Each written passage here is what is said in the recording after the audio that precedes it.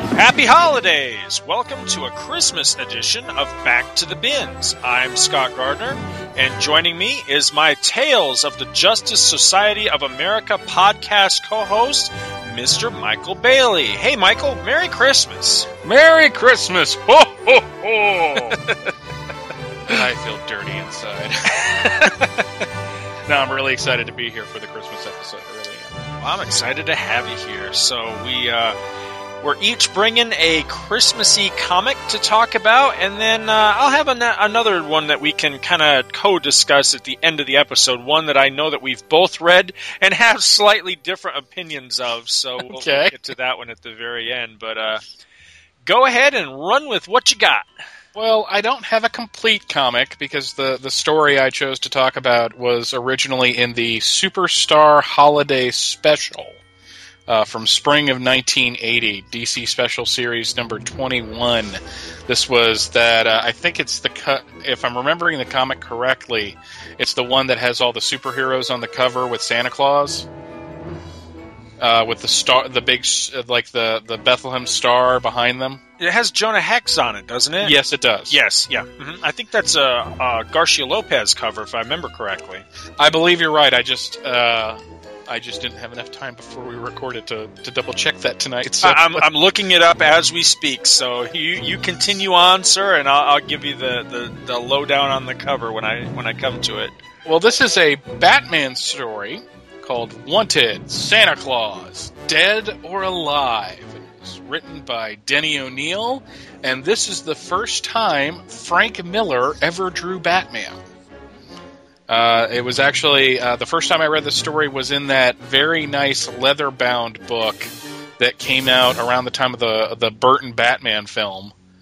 And it had Year One, this story, and then Dark Knight Returns. Mm-hmm. And but somewhere around there I read that this was his first foray into Batman. And it's the art is stunning. We open on Christmas Eve in Gotham. First, a layer of pale snow had touched the city, and now sleet, the color of steel, slants across the streets from the north. So, right away, Christmas noir from Denny O'Neil.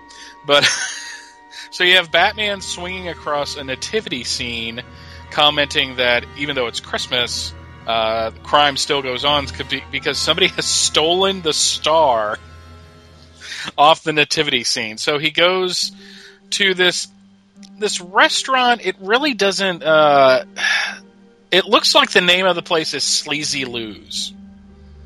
I'm not kidding. It's really messed up. And, Batman visits a crime lord named Matty Lesko, and Lasco is kind of upset because I didn't invite you to my party. And Batman's like, I won't stay long.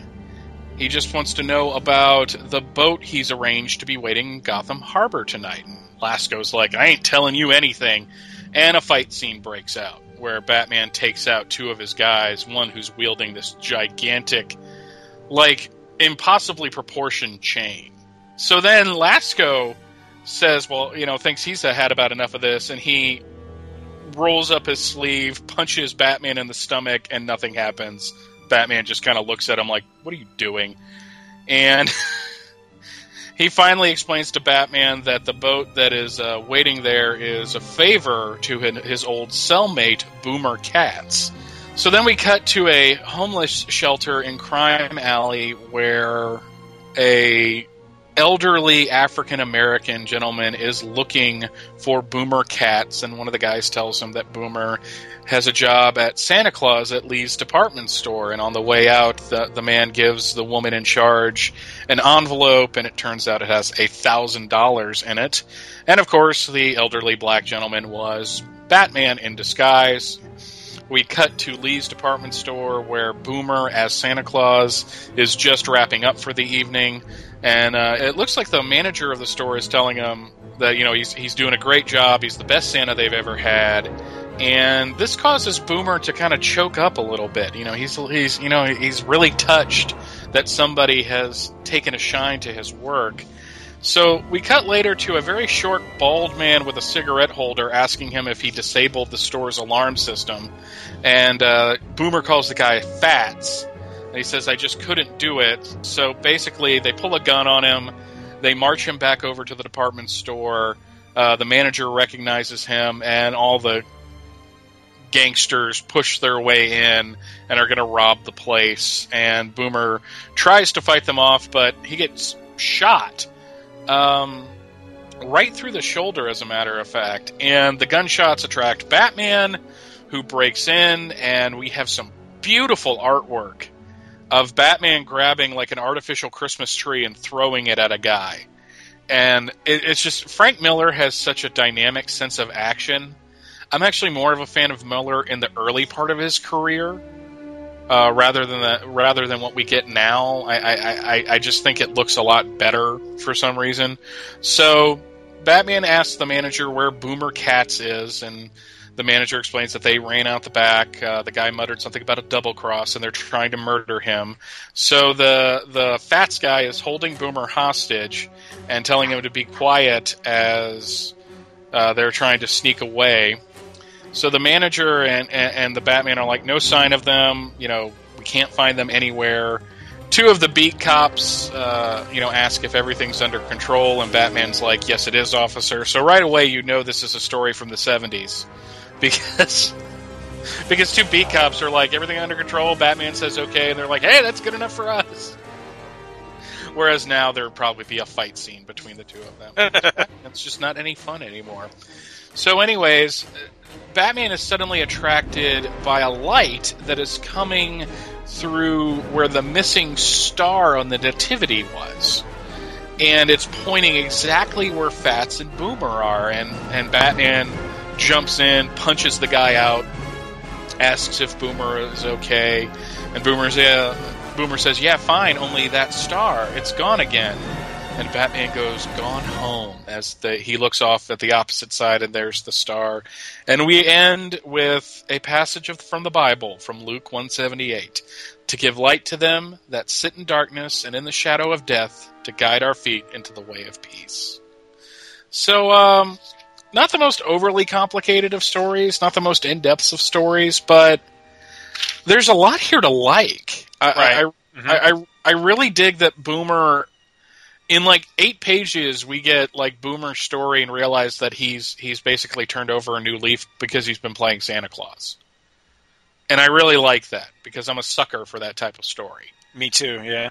I'm a sucker for holiday stories in general, except if they're extremely stupid. My only real note of like what the heck is going on, and it may be the coloring, but it looks like Batman dressed himself up as an elderly black man, and I don't quite know how that works. It's kind of weird looking. But my absolute favorite 3 panels are when Lasco is trying to punch him out, and Lasco's got like arms like Popeye. And he just punches him in the stomach, and then is just holding his hand, and I'm just like, yep, this is making me want to read more 70s and 80s era Batman. It really is, because I know that Batman is kind of cool like this through most of those stories. And it's fun. It's just a fun little Christmas story. Would I be totally off base to compare this to the Marshall Rogers era? Because I'm getting a serious Marshall Rogers vibe from some of the artwork here. You wouldn't be off base at all, especially when he shows up at that Sleazy Lou's and the way the cape is hanging. Mm-hmm. When he's fighting, that is serious Marshall Rogers. That is all freaking Marshall Rogers right there. Yeah, the part where he's running at the glass and then smashes through the glass, that looks like it could be straight out of Marshall's Detective Comics run from back in the day. I really like this. I'm not the biggest Frank Miller fan in the world, but I'm with you. I think his earlier stuff was a lot better. And I'm not at all familiar with this inker, the Steve Mitchell, and I wonder how much he brought to the table here, because I really like the shading and the use of that, what is that called, Zipatone or whatever, and I really like this. No, and you mentioned Marshall Rogers. That Englehart Marshall Rogers run on Detective for being like 9 or 10 issues long is so influential to everybody involved in Batman. Mm-hmm. And I have a trade paperback of it because it was rather inexpensive a couple years ago, and I absolutely loved it. Yeah, that is some great stuff. Now, I'm looking at the issue right now, this DC Special Series number 21, because I was trying to refresh myself with what else was in here. I actually bought this for a different reason. I bought it for the Jonah Hex story that's in here because I'm a Jonah Hex completist. And there's a really nice little Jonah Hex story in here written by Michael Fleischer with art by Dick Ayers and Romeo Tanghal. It's kind of a like the Yearling type of story. But it's a heartwarming little story of Jonah Hex. It also has a bit of Jonah's origin in the story. It's a pretty good one. And then I was, of course, pleasantly just surprised to find that it had this Frank Miller Batman story in it, because I had actually read that somewhere else where it was reprinted. And so I was, excited to find out that this was actually the first place that story appeared. It also has stories with the Legion of Superheroes, with Sergeant Rock, House of Mystery. And yeah, that was it. There was 5 stories: Batman, House of Mystery, Jonah Hex, Sergeant Rock, and Superboy and the Legion of Superheroes. I remember so little about this. One of these days I need to dig the whole issue out and reread it, because all I can honestly remember is the Superboy and the Legion story was really, really wacky. Yes, it is. And it was really a stretch tying that one into any sort of sense of a holiday story at all. Well, where I'm reading it out of today is a couple years ago, DC put out a trade paperback called DC Universe Christmas. And it's a really neat little trade. I think you would like it, because it collects holiday stories from all over the place. DC, for a couple years there, from like 97, 98, 99, would put out what they called the DCU Holiday Bash. And it would be an anthology book, different stories with different holidays even, because there was a Black Lightning Kwanzaa story in one of them, which was rather good. But this one collects that wanted Santa Claus dead or alive. It does have that Legion story in it. I read that last night after I read this one, and I was like, wow, this is... Superboy, calm down, okay? You don't have to bring Christmas to the 30th century, and why are you chasing off for the Star of Bethlehem? One of the other stories it reprints is the Harley and the Ivy from the Batman Adventures Holiday Special from January 95. Mm-hmm. And this is a story where Harley and Ivy drug and kidnap Bruce Wayne and go on a shopping spree with him. That was adapted into one of the episodes of the animated series. I was about to mention that. It is adapted into one of the... because Batman had it was an anthology episode where it had 3 different stories. What's really funny about that is the original place that was taken from, I believe it was an annual. And all of the stories in that annual or special or whatever it was, all of them were made into episodes except the one that I consider to be the best story in there, which was it was actually a Mr. Freeze story. For some reason, that one didn't make the cut, and I think it's the best one in that book. Yeah, the only reason I remember that episode so well is back in 2003, it was December 13th. And that one was coming on Cartoon Network because they had the Justice League one, Comfort and Joy, as well. Right. And the only reason I remember that so well is I taped it because I couldn't watch it that night because I was getting married the next day. And we had to go to the rehearsal dinner, so...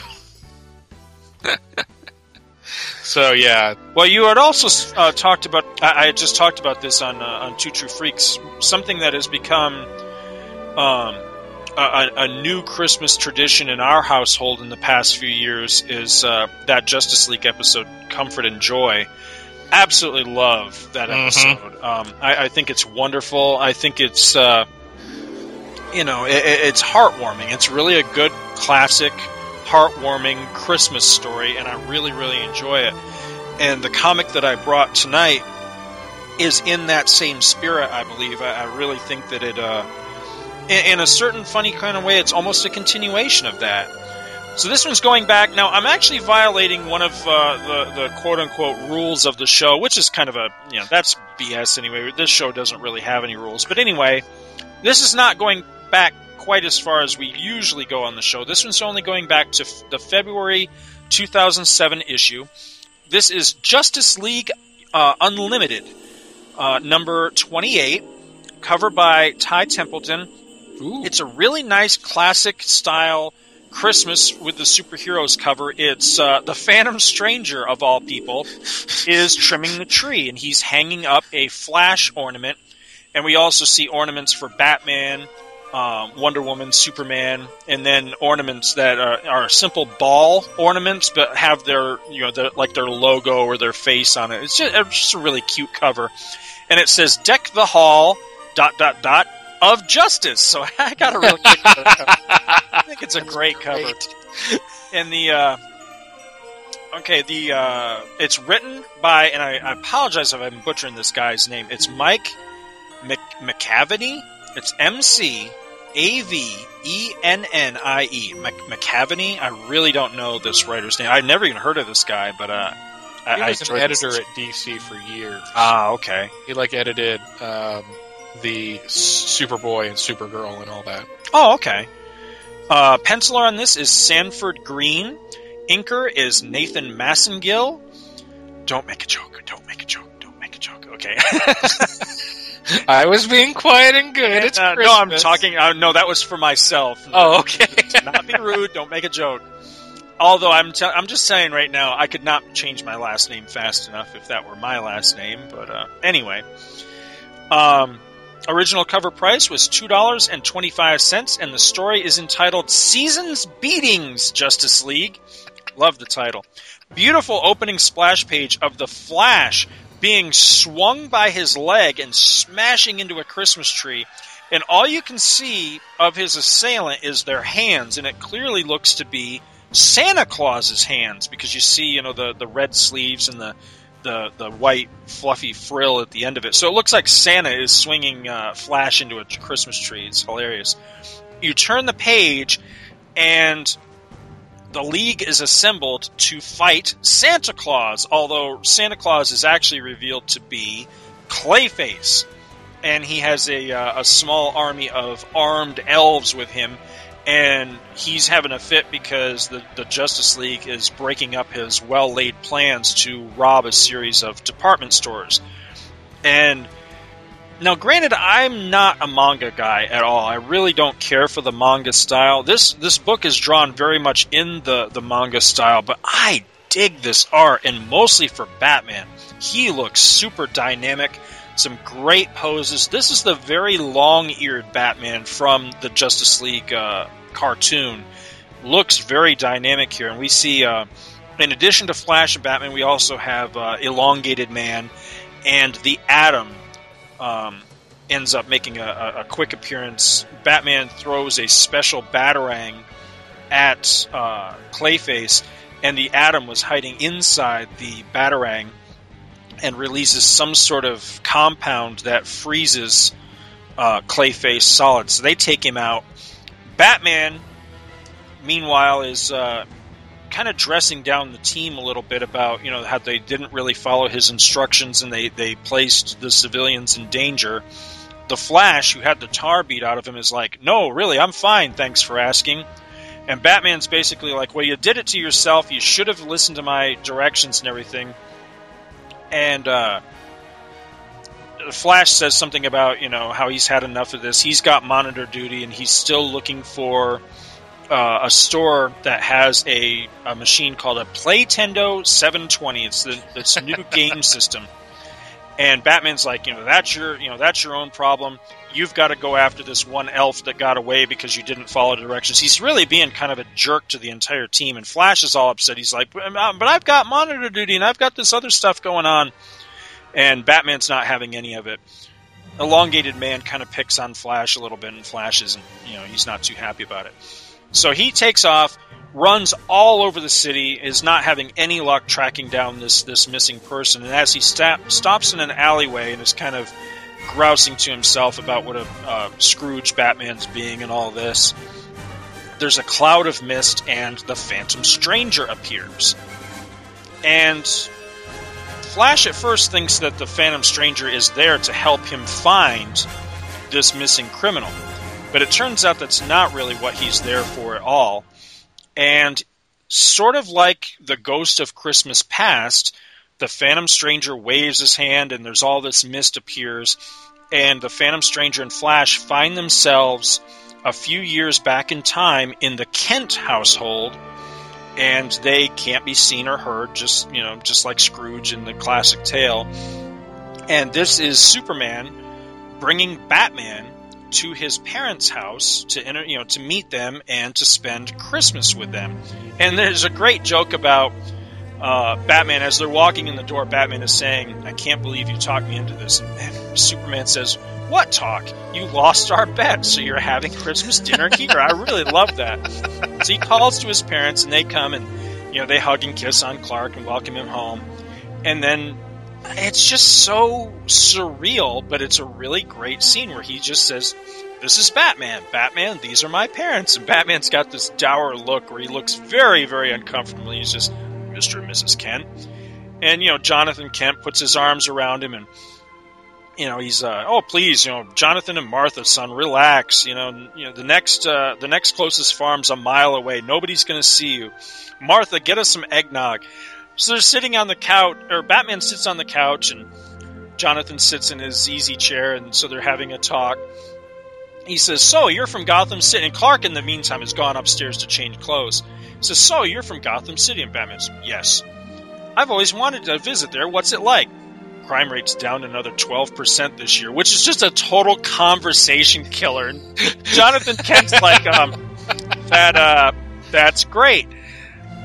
So, he says, it's great how you catch criminals like the Joker and Two-Face. Still, I'd keep an eye on those corporate types if I were you.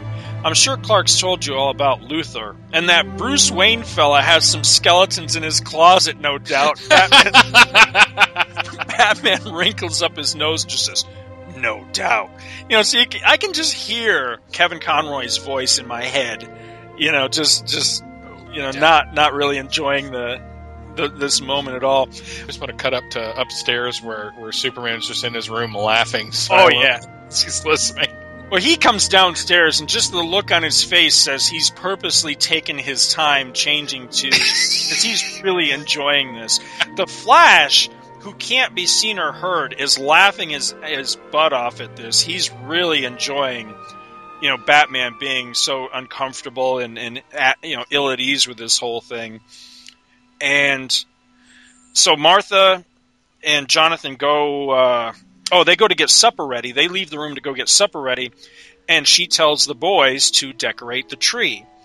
So, another great moment. This one's just rife with great dialogue. So Clark Kent and Batman are standing at the Kent family Christmas tree, and Superman's handing him some ornaments, and he says, "You heard Ma, help me with the ornaments." And Batman says, "Kent, you can decorate a dozen trees before I can blink." He says, "Maybe, but decorating one with friends and family is more fun." So Batman starts to hang an ornament, drops it, and it smashes on the floor, and he just kind of looks at it. And Clark says, "Don't worry about it, I've broken plenty. Help yourself to another one. Just leave the gray ghost ornament for me." And Batman is suddenly taken aback, and he just says, "Gray ghost?" And he says, "Yeah, Ma found it for me at a card shop some years ago. That show scared me when I was a kid, but I loved it. You ever watch it?" And he says, "Yes, a long time ago." And suddenly there's a buzzing sound from his belt, and he says, "Excuse me." And he puts his hand to his ear, and he says, "It's Alfred. I'm needed in Gotham." And he orders the Watchtower to beam him to the following coordinates. And he makes his apologies to the Kents and everything, and he leaves. And Flash comments to the Phantom Stranger. Again, they cannot be heard by the other people. This is like one of those, the shades that have been kind of things. He says, "Wow, it must have been some emergency for Batman to use the League transporter." And the Phantom Stranger says there was no emergency. And Flash says, what, he lied? Why would he do that? And Phantom Stranger says, as you said, he was uncomfortable. And the Flash says, but why? Look around. It's like a greeting card moment here. Yes, or the Phantom Stranger says, yes, a moment shared by family. And there's another little misty moment, another waving of arms, and we go further back in time to a little kid sitting reading a book, and the Flash, wants to know where they are, and Phantom Stranger says, do you not recognize him? And Flash goes over and takes a good look at the kid and realizes that this is very young Bruce Wayne. And Alfred comes into the room and says, good morning, Master Bruce, happy Christmas, and asks if he would like to go downstairs and open some presents before breakfast. And Bruce just says, maybe later, Alfred, I'm a little busy right now. And Alfred's just, it's a great piece of Alfred dialogue. He just says, that's fine, except I'm eager to see what Father Christmas has brought me this year. Sadly, I cannot open my presents until you open yours first. So, young Bruce, this little kid Bruce, he's like, sigh, he sighs to himself, fine, let's get this over with. And he closes the book up. And Flash is like, gee, he's just bursting with holiday cheer, isn't he? So they go downstairs, and Flash is just floored by the enormity of the inside of Wayne Manor and this giant Christmas tree and all these presents. And Bruce opens all kinds of presents, and he gets he gets a bicycle that Flash says is more than than he can afford, even at his present salary and all.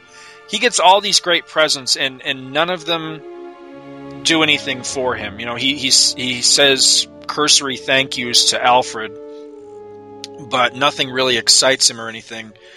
And Flash comes to realize that this was the first Christmas after he had lost his parents. But then he opens one particular present and gets really, really excited. And it's a Grey Ghost flyer, which is basically a Grey Ghost action figure and a little toy airplane for the figure to go into. And he gets all excited, and he puts it together, and he's zipping around, and he's playing, and he's having a lot of fun, and pretending to play the Grey Ghost.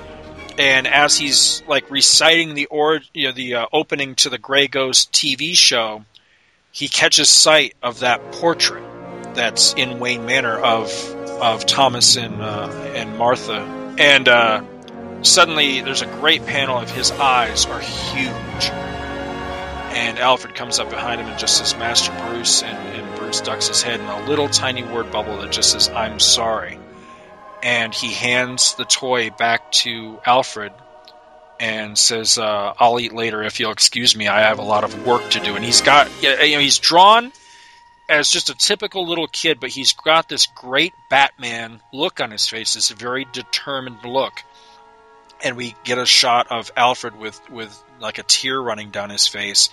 And the Flash is really stunned by this. He's really taken aback, and it really moves him. And he says to the Phantom Stranger, I think I've seen enough. And the Phantom Stranger deposits him back where they started from in this alley and drops a little hint on where he might be able to find this criminal. So the Flash takes off, and it turns out that the guy, this evil elf with a gun, is holding up a toy store. So Flash goes in, beats the crap out of the guy, defends the family that runs the toy store, and the guy is, all thankful, how can we ever repay you kind of thing, and he just says, there's it's the guy, the shopkeeper, his wife, and their child, and the child's smiling up at the Flash, and the Flash gets all teary-eyed, and he says, that smile is more than enough, thanks, don't ever lose it. And he starts to leave when he catches sight of something, and he says, you know what, I've got one favor to ask. So we cut at the end to the Watchtower, and the Flash has shown up. He tells Batman, I took care of the situation. I apprehended the last guy. And by the way, I got you this. And Batman kind of turns around, and he's still being snippy, and he says, what are you up to? He says, hey, that hurts. You don't know what I went through to get this, so just open it already. And Batman opens it, and there's a great look on his face. Even though he's grown up and he's got the cape and cowl and everything, it's still the same look from when he was a little kid. And it's a Grey Ghost it's the same thing he had when he was a kid, the little action figure and the little toy airplane. And Batman's just stunned, and he says, how? And Flash makes up a story about how Superman, is a real gossip, and he overheard him say one time that they both were fans of the show and all that. He says, anyway, Merry Christmas, okay? I'll see you next time. And he starts to leave, and he's got kind of a look on his face like, I wish he had said something. And Batman stops him, and he says, Flash, he says, under the Christmas tree in the rec room downstairs, fourth present on the right, there's even an extra controller. And Flash is super excited. He got the Playtendo machine that he was looking for. Oh, Babs, you're the man, he says, and he runs off. And there's just the last two panels of Batman just standing there holding the gray ghost figure and looking at it. And finally he smiles and he just says, Merry Christmas. And that was it. And I loved this issue. I really thought it was a great story. Totally in the tradition of like that Fred and Joy episode, and really, really enjoyed it.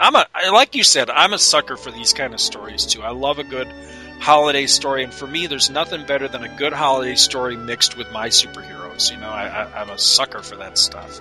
Well, listening to you talk about that scene between Bruce and Alfred, the one thing about Batman Begins that I thought they absolutely got right were the flashbacks to Bruce as a kid. And the one scene that actually made me cry in the theater, grown man admitting that he's crying during a Batman film, was when it's after his parents were killed. And Alfred comes up to him in a room, and he's like, lunch is prepared. He's like, I'm not hungry. And he turns around, and Bruce turns around and starts crying and say it was my fault. And the look on Michael Caine's face as he rushes over to the kid to hug him, I'm like, wow, they nailed the Alfred Bruce dynamic. Like, showing that. And that just kind of reminded me of that scene that you talked about, where, he comes in and he's looking at a picture of his parents and he just walks away, and it just makes Alfred sad. That's kind of making me sad. It's making me sad. Okay. I don't know. No, it sounds like an There's awesome not story. enough Christmas cheer in the world to get me to say nice things about Batman Begins Dark Knight. I'm just letting you know right now. Not even that scene? Not even that scene. Sorry. Oh, that's a lot of venom to cut through. And I was like, why is he so quiet? And I understand now. No, I wasn't trying to derail you. No, I'm teasing. Thing. It's just God. I was kind of choking up when you were talking about it, when you were describing the story. A couple things about this. The only negative I've got about the entire issue, and it's nitpicky, but I didn't care for the way the Kents are drawn in this. It's strange. I don't know if it's just artistic license or editorial mandate or what, but I don't know where in the world they're drawing this Jonathan Kent from. He doesn't look like the Jonathan Kent that was in the regular continuity books at the time, and looks absolutely not a thing like the one from the animated universe. So he honestly, he looks a lot like a parody of Mike Carlin. So I'm not sure where that's drawn from. And then the Martha Kent looks like a strange amalgam of the one from the television show and the one from like Byrne era.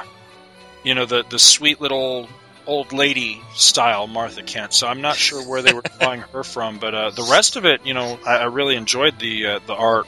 That bun in the back of her head. Yeah, well, yeah, she's got something similar. Well, yeah, she's minus the bun, but yeah, the rest of it looks pretty much like that version. Yeah. Also, I don't know how much the Batman animated series and Superman animated series continuity carries over to, like, this title, for example. But I kind of wish that there had been some sort of, I don't know, something. I didn't necessarily miss it, but I thought it would have been a good way if they could have somehow worked it in. There's a moment in the origin story, in the very first episode of Superman the animated series, where Martha says something about, at least you're not like that nut in Gotham City, which is a reference to Batman, because Batman's animated series was first. So in that universe, he was the first superhero rather than Superman. And I just wish somehow that could have been tied back in, to where maybe Martha had a little bit of a strange reaction or a little bit of hesitancy to Batman being in her own home, if she honestly thought that he was some sort of psychopath, running loose in Gotham or something. But I don't know. It probably would have derailed the story, but I think it would have been a nice little Easter egg for anybody who remembers that little exchange in the beginning of Superman the Animated Series. I think the answer to your question is whatever bits of continuity they needed to use. Yeah, so, exactly. I mean, it's pretty tight, especially when they got into that second season and started referencing of Justice League and started referencing like the last couple of episodes of Superman the Animated Series. Right. But what struck me about Justice League in general is the animated series, both Justice League and then Justice League Unlimited, is how it really saw the friendship of Superman and Batman kind of grow. Right. To where it's like one of my favorite scenes of that entire series are Superman and Batman hanging out in the Batmobile waiting for something. And they both got coffee. And it's just like they're just sitting there shooting the shit with a cup of coffee. This is great. And I grew up with a Superman and Batman that didn't get along at all. Right. And I kind of miss that. I miss them. I don't want them to be like chummy, but well, that's why I was taken aback by some of the very negative reactions that some people had to the Public Enemies movie rather, and talking about how they seemed almost almost a little bit too chummy or something in that one, almost a little bit this is supposed to be a Christmas episode. I hate to use the term homoerotic, but I guess that's kind of what the insinuation was, and that disturbs me. I'm like, why can't these two guys just be really, really close friends without reading something dirty into it, But I don't know. That's neither here nor there, I guess. The last thing I really, really liked about this issue was tying in the Grey Ghost. Yes. That's such a tiny little bit of continuity from the show, from the Batman Animated Series, but I really, really liked... That's one of my favorite, if not my favorite episode of Batman the Animated Series was the Grey Ghost episode, and it was really nice to see them play back to that again, because, for anybody that hasn't seen that one, it's a big deal in the continuity of that show, how basically the Grey Ghost was the inspiration to Bruce, to Bruce's young mind of a superhero, what a superhero acted like, and a lot of what Batman adopted into his identity, with the secret cave and the car and the cloak and all that sort of thing was taken from the Grey Ghost. When crime haunts the night, a silent crusader carries the torch of justice.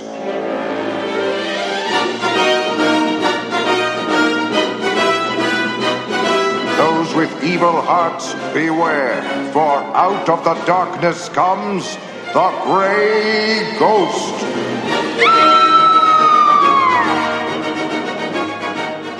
Tonight's episode, The Mad Bomber.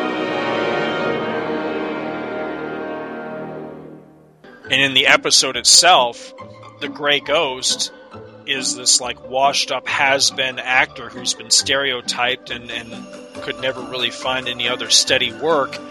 And he's voiced in that episode by Adam West, who, yes, and the parallels were just mind-blowing in that episode, but he did such a great job. I really liked it. Yeah, Bruce Timm was the voice of the bad guy. That's right. Yeah, that's right. I love that episode, too. It's not my absolute favorite of that one, but I really love what that brought to... It kind of reminded me of the Nightshade from the Flash TV series. Absolutely. A little bit. Yeah, absolutely. Because I feel those two series have a lot in common in terms of tone and style. Yes, they do. Just one's animated, one's thing. They even brought the Grey Ghost into Batman Beyond.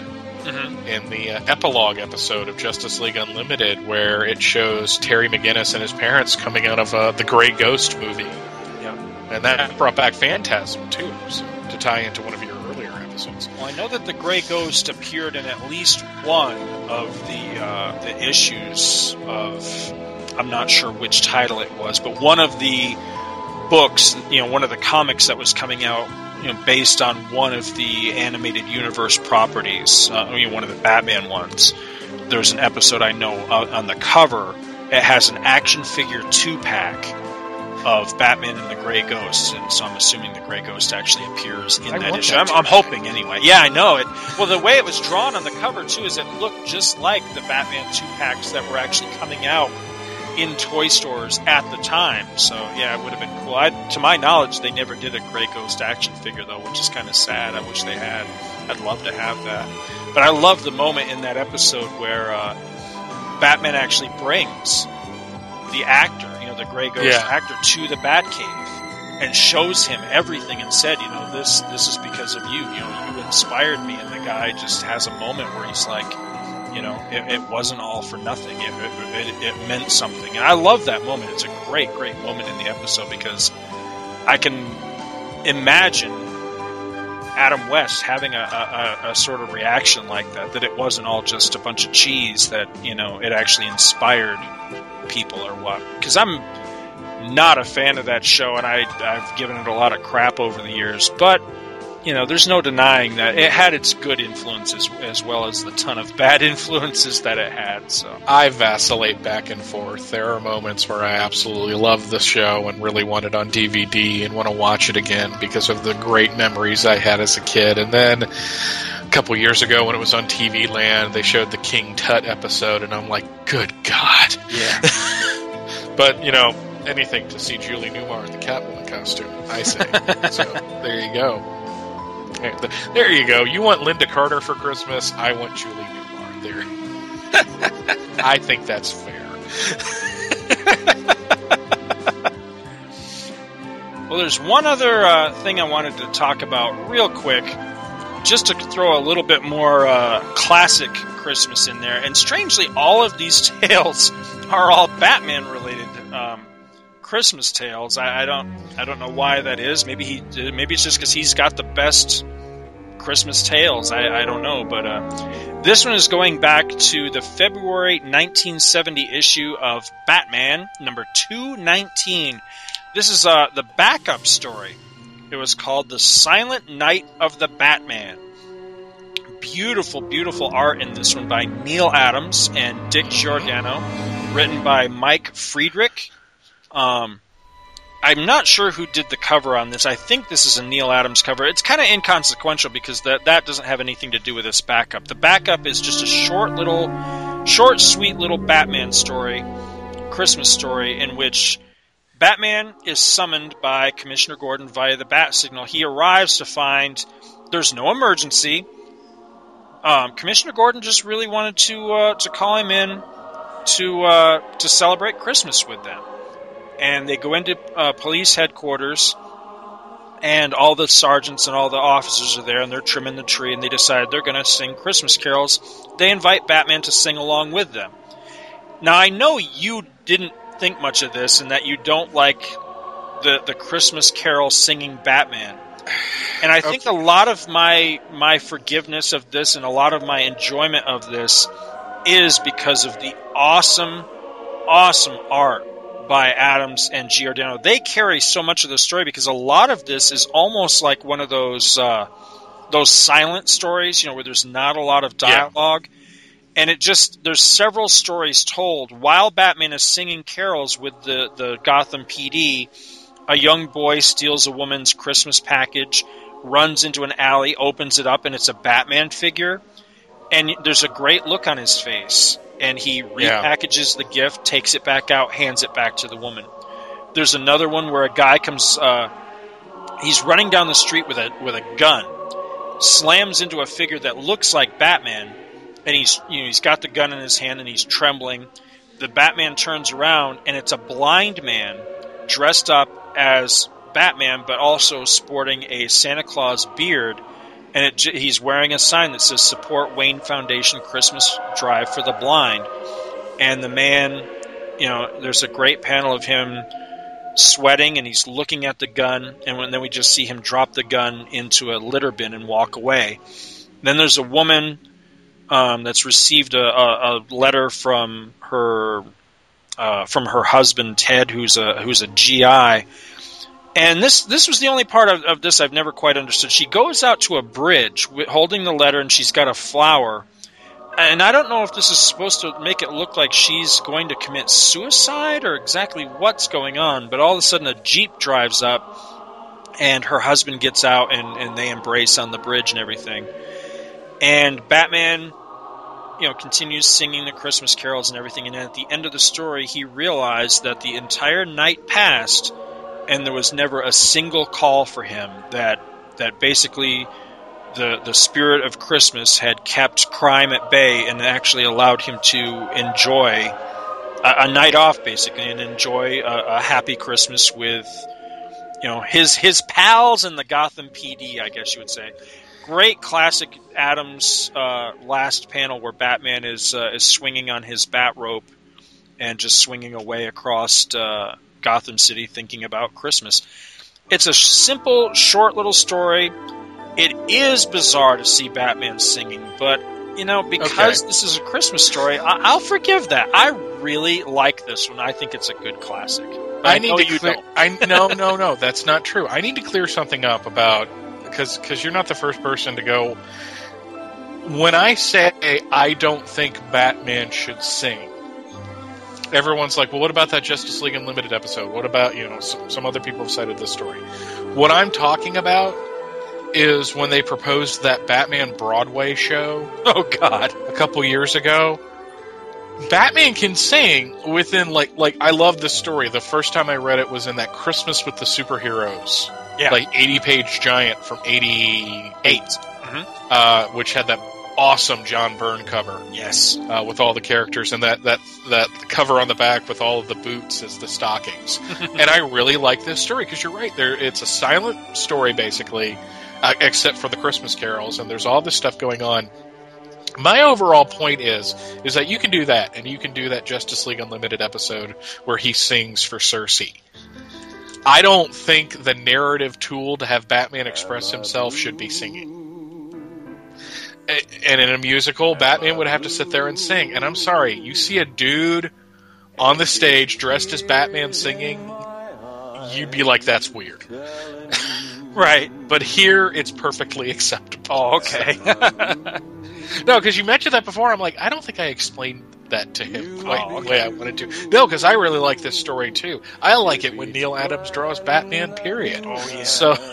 Well, I commented on that panel at the end because, not to get on a soapbox, but I miss the classic swinging Batman. I miss Batman when he would actually take out a Batarang that had a rope attached to it, fling it, it would wrap around something, and he would swing about the city. As much as I think the little cable doohickey thing that he developed after the first Batman film is kind of cool, especially on the animated series. It had that really cool pneumatic sound to it when he would fire it at something. I like that, but it takes away a bit of Batman's skill in the ability to throw the rope himself and swing about the city rather than just be pulled on a cable. I kind of miss that, and that last panel of him swinging over the city, that classic Adams, I love it. Love it, love it. Just don't see much of that with Batman anymore. But that particular story, in addition to where you mentioned in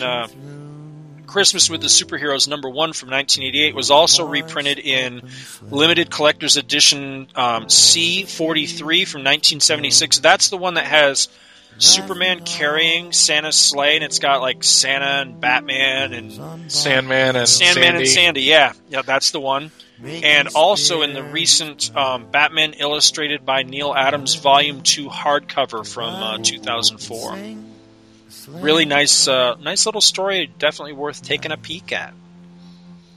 And that's pretty much all I got. What else you got, Michael? I just wanted to wish everyone a very Merry Christmas. and to thank Scott for having me on the show again. You know, we do Tales of the JSA every week, but it's always good to talk about other comics. And I just like Christmas comics in general. Yeah. It's just, you know, I don't like all of them. There are definitely some clunkers, like like that Teen Titans story.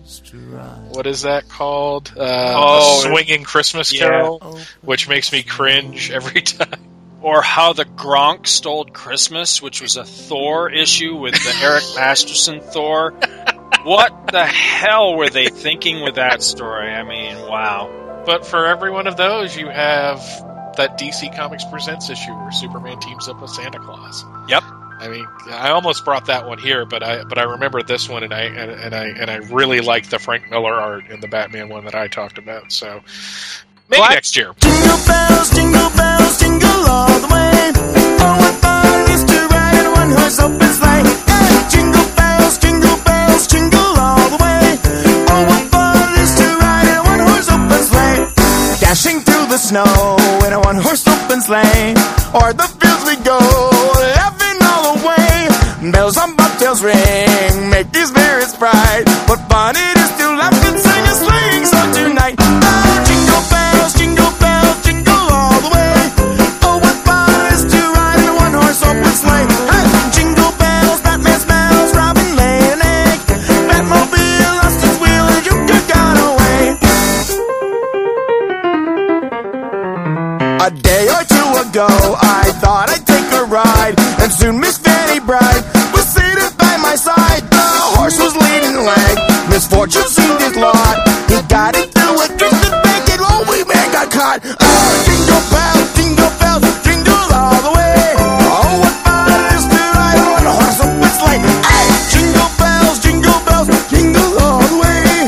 Oh, what fun riding on a horse open sleigh. Now the ground is white, go it while you know. Take the girls tonight and sing this sleighing song. Just get a bobtail bait, 244 speed. Hitch him to an open sleigh and cry, you'll take the lead. Oh, jingle bells, jingle all the way. Oh, what fun it is to ride with one horse open sleigh. I'm singing jingle bells, jingle all the way. Oh, what fun it is to ride in a one horse open sleigh. What fun it is to laugh and sing. What fun it is to laugh and sing. What fun it is to laugh and sing. What fun it is to laugh and sing. Singing song tonight.